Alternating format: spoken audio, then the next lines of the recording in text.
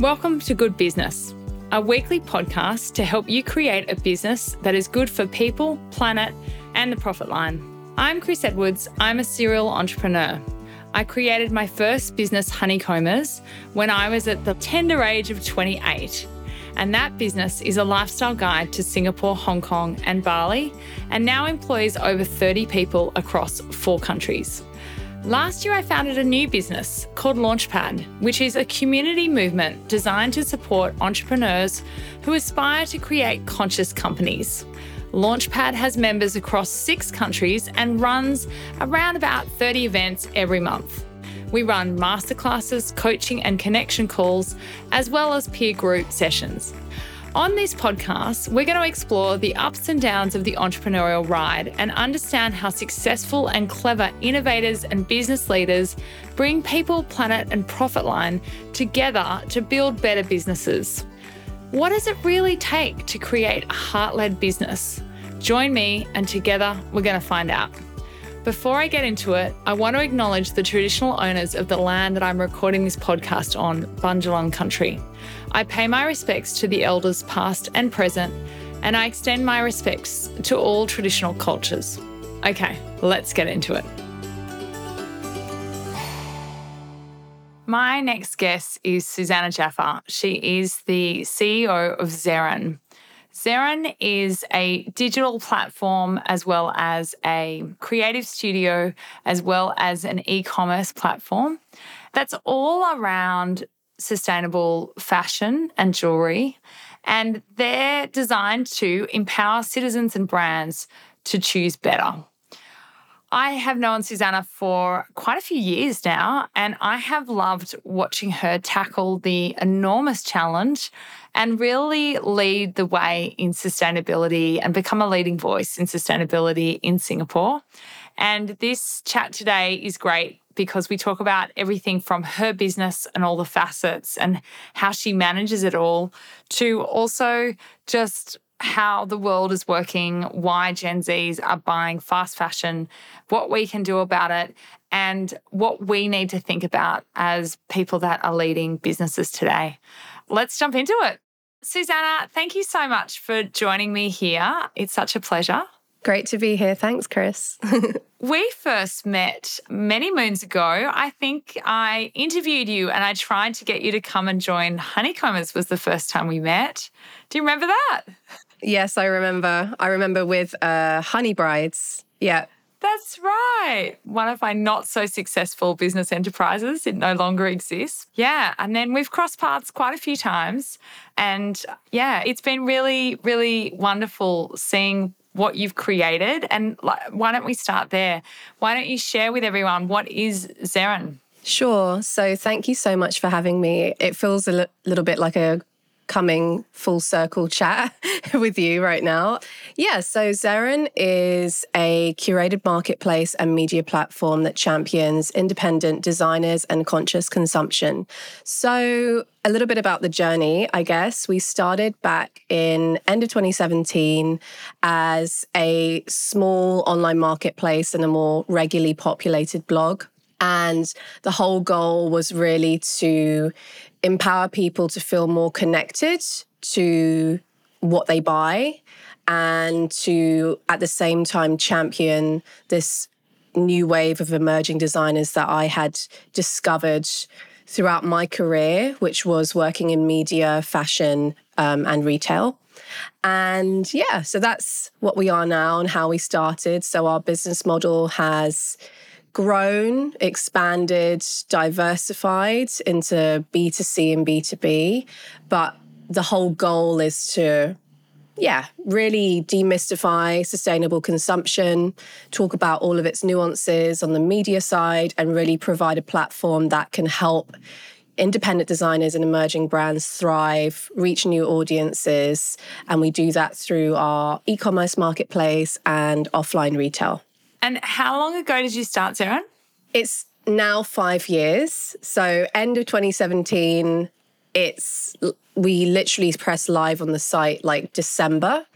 So a lot of the first media coverage of the brand, I look back, is sort of December, January 2018, like that first quarter of the year, which was, great. We were really happy to receive support, I think, because we were at the time launching the platform at a time where there was just not a lot of focus on sustainability product-wise within the fashion, retail, beauty, wellness space generally in Singapore. And I would say also in wider Southeast Asia. So I think just purely because of the novelty of what we were talking about and the difference, we were able to get quite a lot of local media support, which I'm quite grateful for. But it was also definitely a uphill climb in terms of educating and finding our narrative, I think, as a business. That was definitely a conscious effort to recurate our narrative based on what I understood people were also understanding best and how they were receiving our message best. I was very much coming from a place of also on my own sustainability journey and wanting my platform to help trigger the journeys of other people. So I was also evolving in my thoughts around what sustainability, sustainable consumption, sustainable fashion actually was. And it still is. Yeah, I'd love to just dig a little bit deeper there. Can you share what triggered your journey into the sustainability space? For sure. So contextually, I moved to Singapore in 2012 when I was 21, a broke uni student, literally fresh graduate. And I had a job offer in Singapore, actually for a teaching role, an English teaching role. And when I got here, basically the visa fell through for this teaching role. And I ended up actually at a PR agency doing an internship because there was a work holiday visa I could apply for last minute. I had 6-7 months to legally work in Singapore until I had to, find another option, which was ultimately finding another full-time job. So I ended up in the PR industry, which was my crash course to the media industry and fashion, beauty, brands, lifestyle in general in Singapore. And that's when I started to learn about all of the different media companies like Honeycombers and all of the different platforms that were out there in the very early stages of influencers, which really back then people were still calling bloggers, I think. And actually at the time I also had a fashion blog, and that's how I actually met the PR agency I ended up doing an internship with. And yeah, so I started in PR, eventually moved to magazines. I started working at Expat Living magazine and was there for about 5.5 years collectively, and was managing worked my way up from sort of a junior editor position through to managing the fashion and beauty sections. Later on, I launched a supplement magazine that was a monthly supplement, which expanded on fashion and beauty and wellness.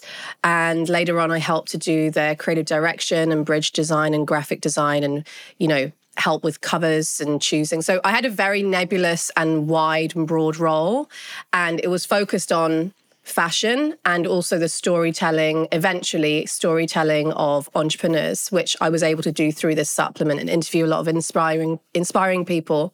And throughout this 5-year journey, I just had a bit of an internal shift in terms of how I perceived the fashion industry and the cycle of consumption in general, because I was viewing it through two lenses, both as a professional from an editor perspective of, writing about products and brands and people, and then at the same time on a consumer level, where it was me choosing brands I support to buy, things that I liked, etc. So coming at it from these kind of different lenses, I realized that over time, I was feeling a little bit jaded with that cycle, both personally and professionally.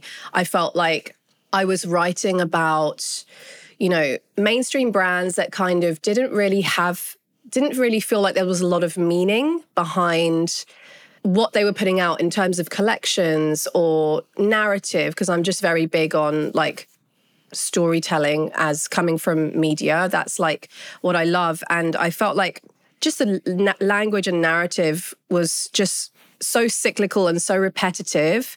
And it started to feel like, what was the point in this continual cycle of consumption that I was perpetuating through my role as an editor and at the same time involved in as a consumer? And coming from the UK, I come from a more established retail market with your great British high street. I grew up with shopping, your River Island, Zara, Topshop, Primark, all of these fast fashion brands that I once loved and patronized. I grew up with the boom of ASOS. I remember when Boohoo launched, all of these different platforms that shaped me as a consumer.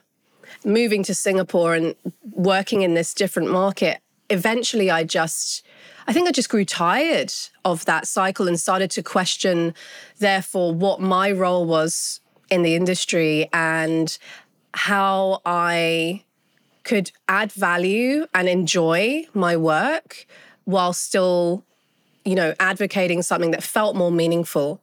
And really where I discovered that was started discovering that, I should say, was through the lens of learning about and working with and spotlighting emerging brands within the Southeast Asia, Singapore market.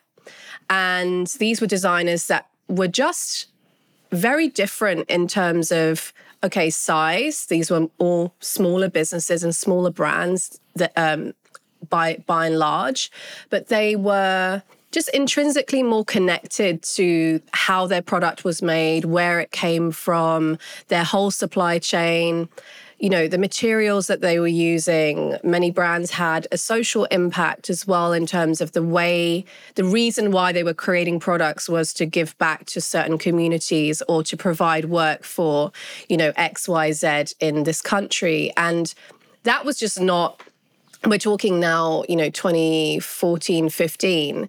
This was just not the narrative of mainstream fashion brands, whether you're talking fast fashion to luxury. Everything has changed now. People are talking about, sustainability, and they're going deeper with their communications in terms of where things are coming from and the reasons why certain collections are created. It's not just about this key creative director or designer's inspiration and like fluffy comms. You know what I mean? Things are deeper now, but back then, it wasn't so much, I felt. And these brands just provided a completely different viewpoint. And it was so refreshing and inspiring for me. And again, on a consumer level, I started to support more of these brands. And professionally, I wanted to have these brands known more because really I identified that they were struggling with marketing and brand awareness. And also just align channels to either sell their product or to feature them, basically. And there was only so much I could do in my role at a magazine which is very heavily dictated by advertisers. And again, the advertising scene, everything has changed again. But I think that was the initial spark really behind Zara, and all of those accumulation of experiences, discovering these amazing brands and designers that had this alternative. And at the time, I wasn't using the word sustainability in my mainstream vocabulary. I was just struck by the sense of connection to place and people and planet. And that was what I then came to understand as sustainability and social impact, and started educating myself. Yeah, that was all the initial spark for Zara. So you built it yourself? Yeah, pretty much. I had help with branding. So there are a few key things that I invested in. One was branding. So I had worked with a small boutique agency to help with my branding because even though I felt like I had a very clear idea of what I wanted, or I had a very strong idea, I should say, not necessarily super clear, but strong in terms of inspiration and values and colors and all of these kind of things. I felt like that was going to be really, really important because my research that I'd done was actually, in the lead up to Zaren, I was looking at concepts like Zeren in other countries. What I felt most about Zeren is that, and the reason why I called the platform Zeren was because I wanted to create a space that anyone could feel like they could come to shop and discover and learn about conscious consumption and support emerging designers.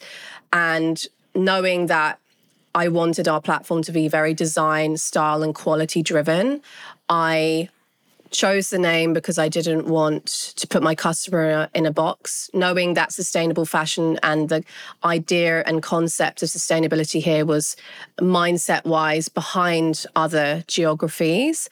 I thought that would be the best step, but I needed help from an agency to help me to bring that, or someone external to help me to kind of like just get those ideas down properly. Yeah, and an external eye on your business is so valuable. I mean, I still do it today. 15 years in, I still get someone to come in and sit down with me and just spend an hour helping me with an external lens. I've got lots of questions for you. I don't know, I like so much to go, so many places. One question I really want to ask you is, so you started very early on in Asia. You were probably one of the pioneers. Well, you were a pioneer in this space, and sustainability is a little bit slower in its movement in Asia versus other parts of the world. But just looking globally for a minute, what I don't understand, and I'm hoping you can unpack, is we know consumers are becoming more value-led. We know that there's a lot of eco-anxiety and concern about climate change, particularly with Gen Z, but we also know they're still flocking to fast fashion. So can you help explain this to me? Yeah.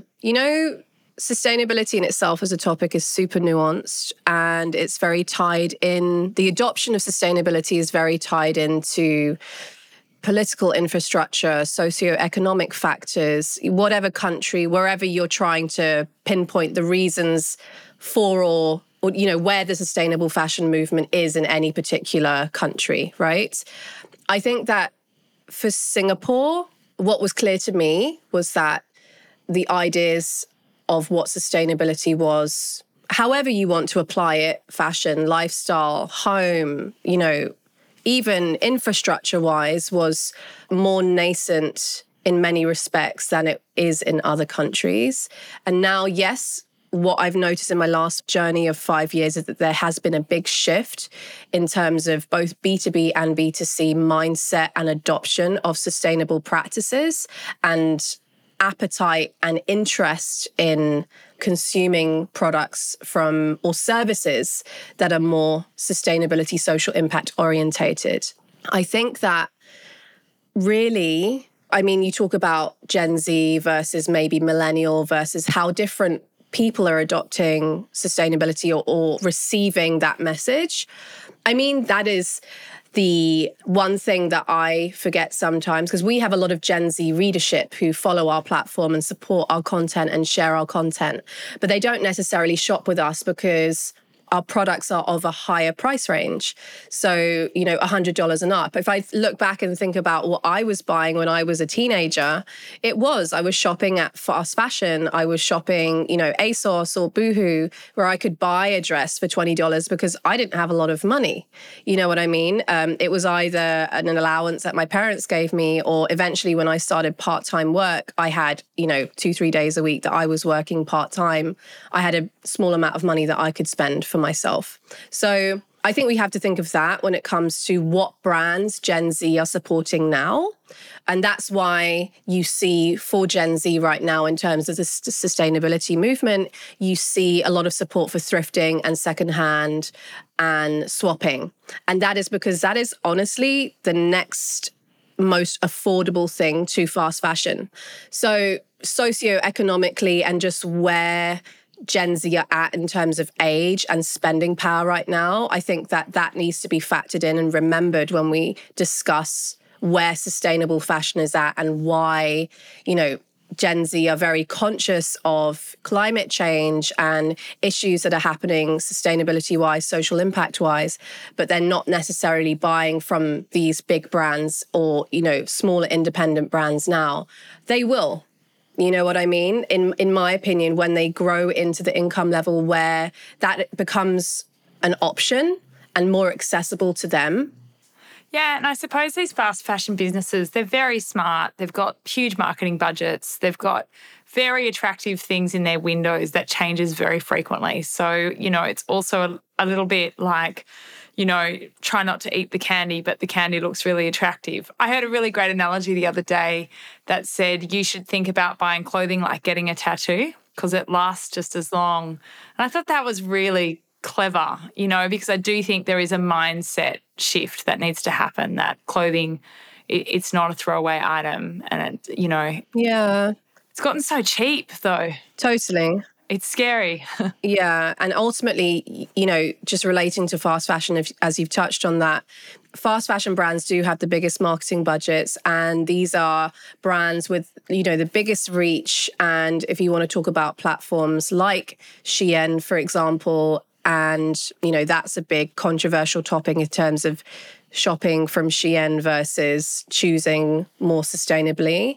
And again, it comes down to accessibility, affordability. It comes down to size. Shein has a wider size range. A lot of sustainable brands and even thrift and secondhand can't cater to that.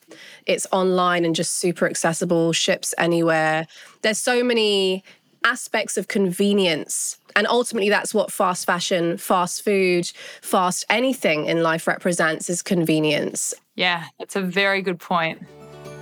This podcast is brought to you by Launchpad, a community movement for conscious entrepreneurs. If you're seeking a sounding board, advice, masterclasses, or maybe just looking for a network of people that are in your corner to support you, come to the launchpad.group website and check it out. We'd love to meet you.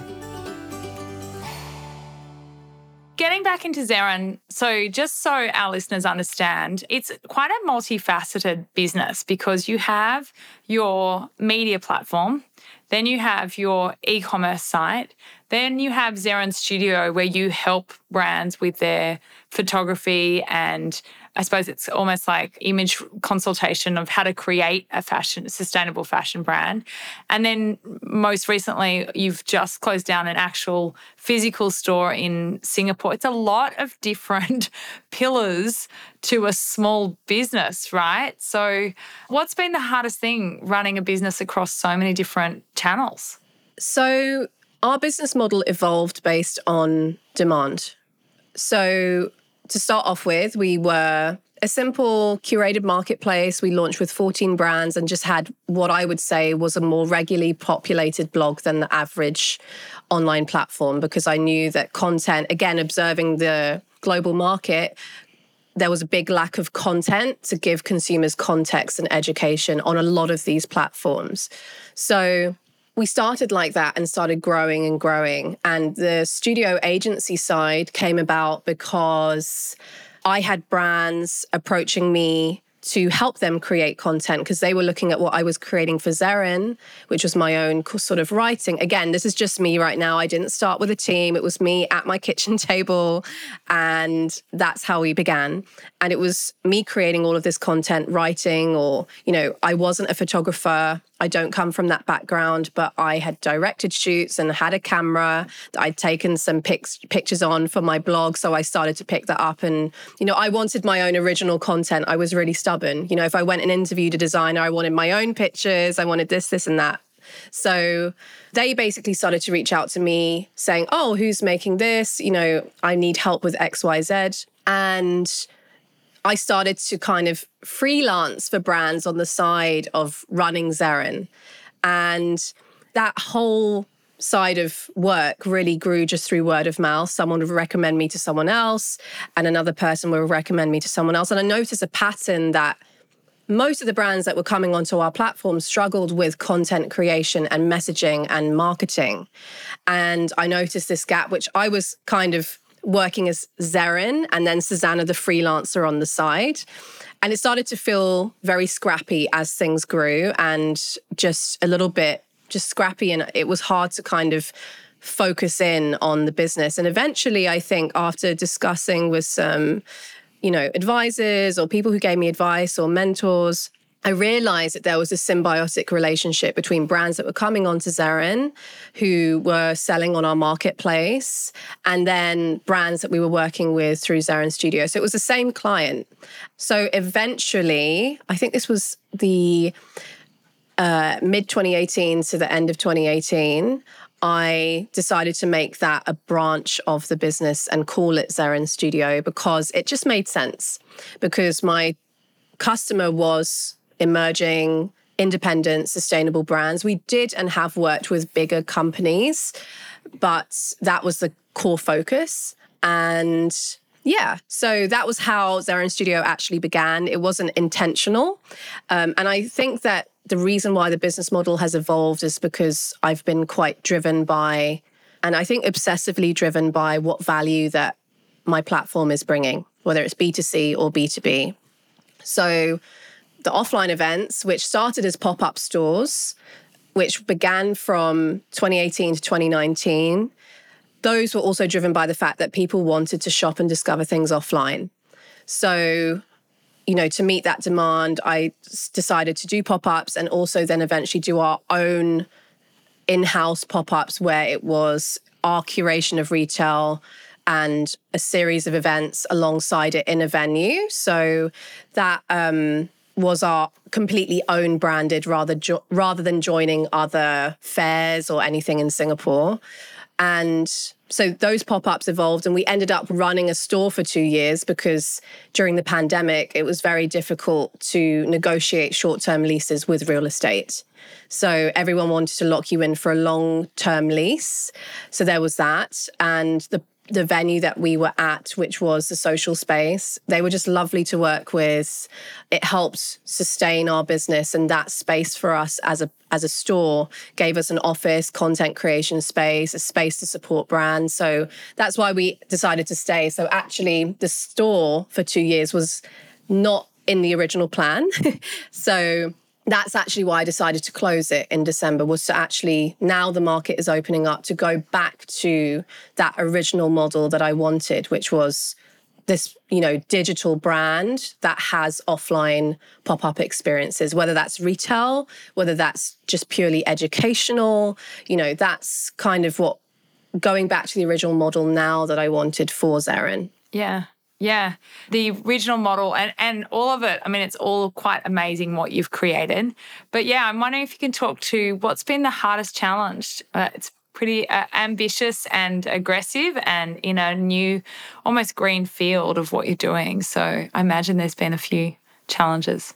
I think as a founder, I've really had to stretch myself in terms of the time that I spend on the business, the skills that I have to adopt and learn, many of which have come sort of on the fly, and also finding the right people to work on a business that is looking at the industry in quite a holistic way through the different pillars that we work with. You want to find, almost as a startup, multifaceted people who can work across different sides of things. And I was thankful that I got lucky in my first hires with that. But it was always a challenge, and even now a challenge, to find the right people. I think when you're so small and you need people who have a more diverse skill set rather than just wanting to do one thing. You know what I mean in terms of hiring? So I think that stretching yourself as a founder, finding the right people, multifaceted people to hire for a business that covers these different grounds and areas, and also just doing things for the first time. Like, if I really look back, and I say so humbly, Zeren really broke a lot of new ground in terms of what we were talking about within this market, and has really opened up the market in terms of the way people perceive sustainable fashion, and the growth of a lot of designers has been facilitated by us. And I'm really proud of that, if I can look back and say, and it's not just my effort, the effort of my team. But that is such an uphill climb, and chipping away at your message, your values, and constantly showing up.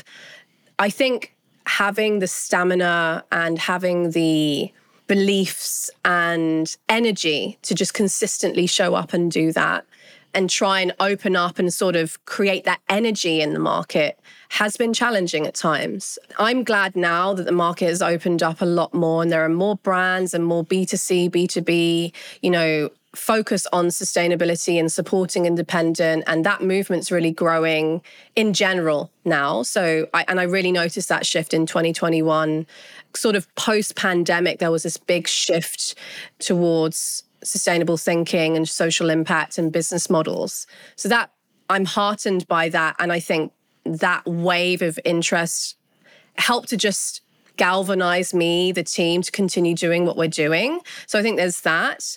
But I also think, and I question it sometimes because this is not the easiest path.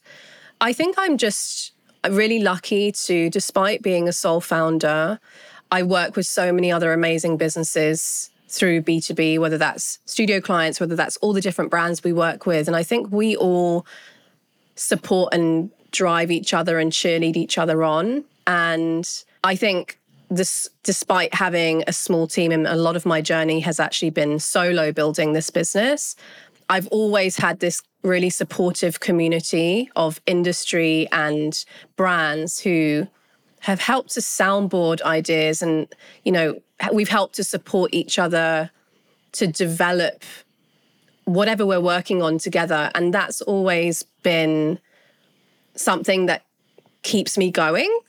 I think that's that community that we have. And yeah, I think my journey would have been very different if it weren't for that. And actually, I can say that that's been a benefit of our business model, is that we have, I guess, unintentionally created this really beautiful community of, I guess, customers and readers, but also brands and in various different industries that are all cheerleading each other on. And that's all fed into my work and keeps me going because I can see the difference that it's making and the opportunities that our platform as this aggregator and curator and educational space is helping to uplift everyone. So we're really this middleman trying to uplift this whole industry and movement, and just seeing the positive impact that it's had. I have to consciously remember it sometimes, but I think that has kept me going. It's some sort of internal thing that's still switched on for now. That makes perfect sense. I totally can relate to that when you're having real impact and you are supporting other businesses and you get this heartfelt support from them. It definitely does give you the energy and the drive to keep going no matter what. I want to ask you one super practical questions before we round out the interview with some rapid fire questions. But you're fantastic on LinkedIn, and anyone who hasn't followed Susannah on LinkedIn, do that now. You've been recognised as one of the top Singapore voices in sustainability on LinkedIn or by LinkedIn in 2022. Congratulations. I think that was very well deserved. What advice would you give to other entrepreneurs that are looking to be heard on LinkedIn? What does it take to be a thought leader in this space?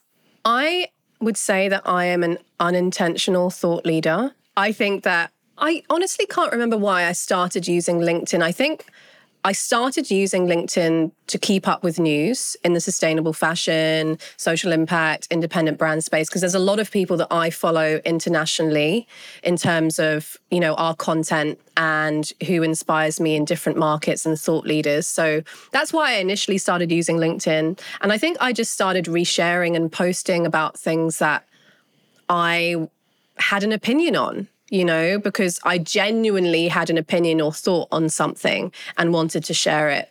And I didn't start sharing with the intention to have lots of people share my posts, or we did have quite a few articles go viral on LinkedIn. I remember one was on greenwashing, and that was really cool for us. And I think that started to show me the power of LinkedIn.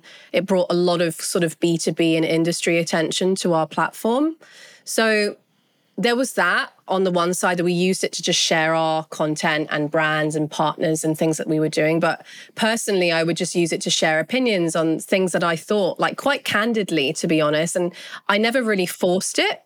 I just genuinely wanted to say something about a certain topic. And I guess I just showed up consistently to do that, but also because I was genuinely interested in like my feed and the people that I followed. And I used it also as a source of news in many ways and things that are really going on in various industries and their intersections, sustainability, tech, all of these cool evolving industries right now. I would say, honestly, for anyone who wants to grow on LinkedIn, I guess you really have to think about what you're interested in and what you have to say in whatever field you're in. I mean, you could be, in the healthcare industry, you could be in wellness, you could be in education, whatever it is.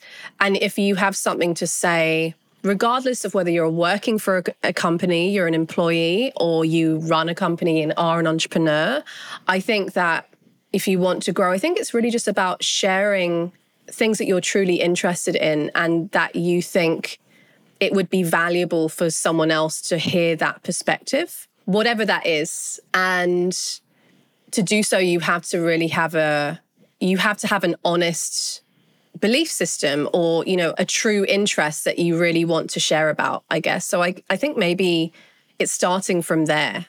Yeah, I love that. I think that makes perfect sense. And I think also if you enjoy the platform like you do as a news feed, then you'll start spending time on it and understand, what people are interested in hearing about. I could keep talking to you for hours, but I'm conscious of time. I just wanted to ask you a few rapid fire questions to round out the interview. Firstly, do you have any business mantras that you live by? Business mantras, I would say, don't wait, just do it. There's a solution for everything. That's been my biggest learning. There's always a solution. You just need to find it. I love that. Tell me, what does a good business mean to you? A good business means a business that adds value to the world, that has a positive impact on people and planet, but also the perspectives of whoever you are trying to sell to or influence. I think businesses today have to be grounded in a belief system that really benefits the world now and where everything needs to go. I love that. Tell me, if there was another industry that you could disrupt, what would it be? I would say I'm really interested in the tech and secondhand space, actually. I love platforms like, Depop, Carousel.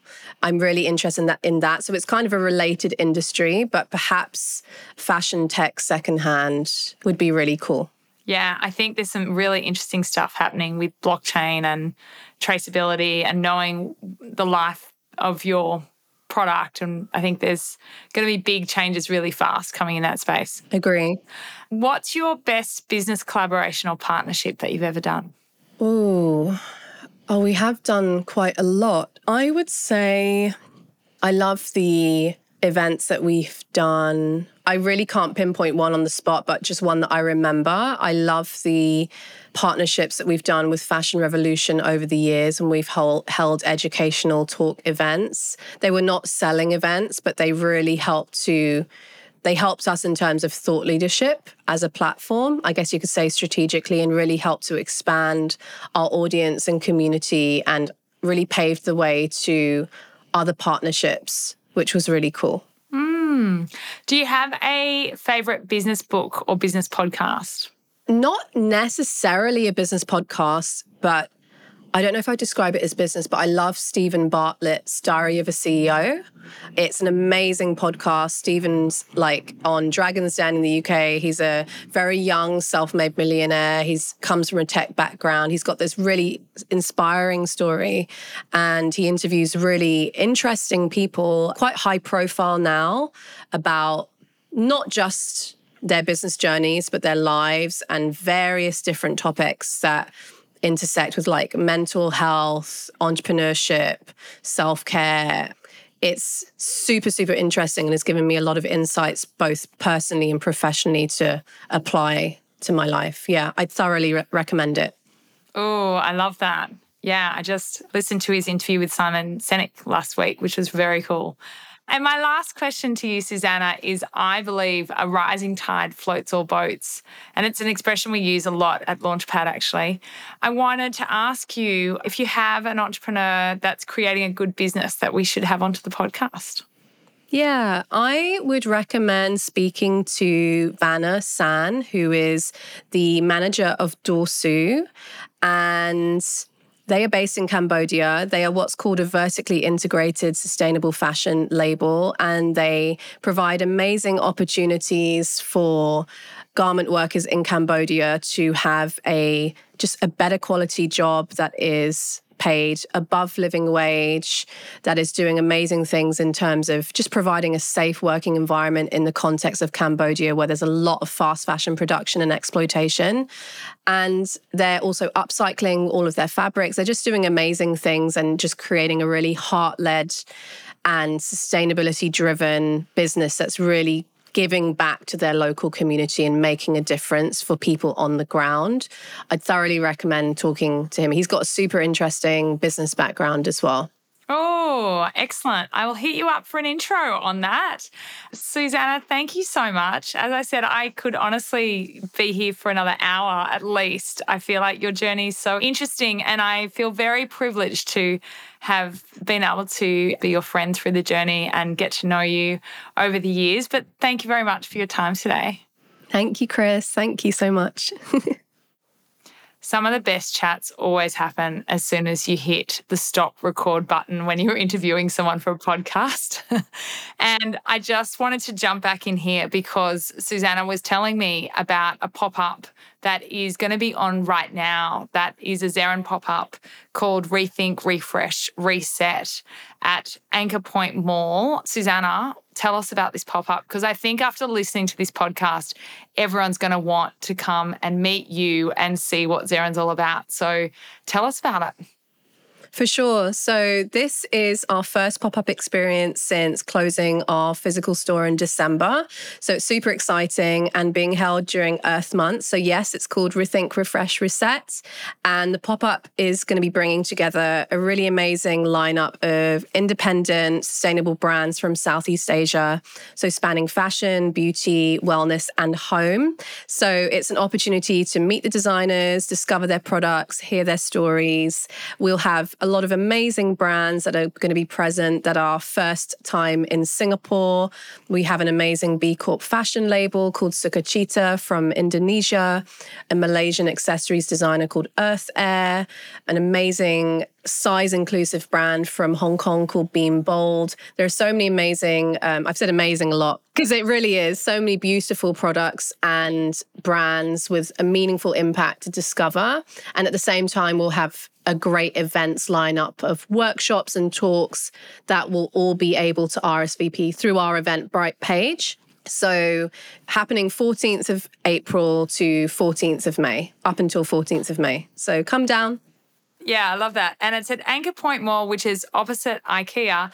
And how Susannah and I got to talking about this was Susannah was saying to me that just this amazing opportunity came to her for this pop-up, and it was just the right time, right place, and just ticked so many boxes. And I do really love the idea of getting out of the digital space and into the physical space. I know I love to touch, see, and, I suppose it's really seeing the quality when I'm buying, particularly fashion that's not cheap. Like I want to come and, see what it's like.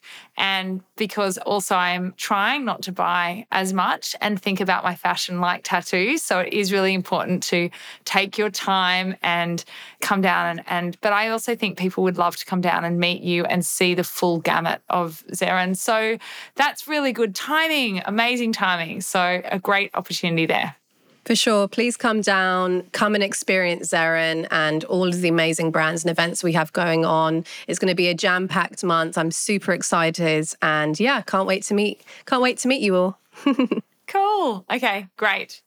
3 things I learnt from this chat today. Firstly, I loved the way Susannah talked about being obsessed by the value she brings her customers. I just think that word obsessed is not used enough, because obviously that's what we're all striving to do, but really to actually label it as being obsessed is a really good term to put on it.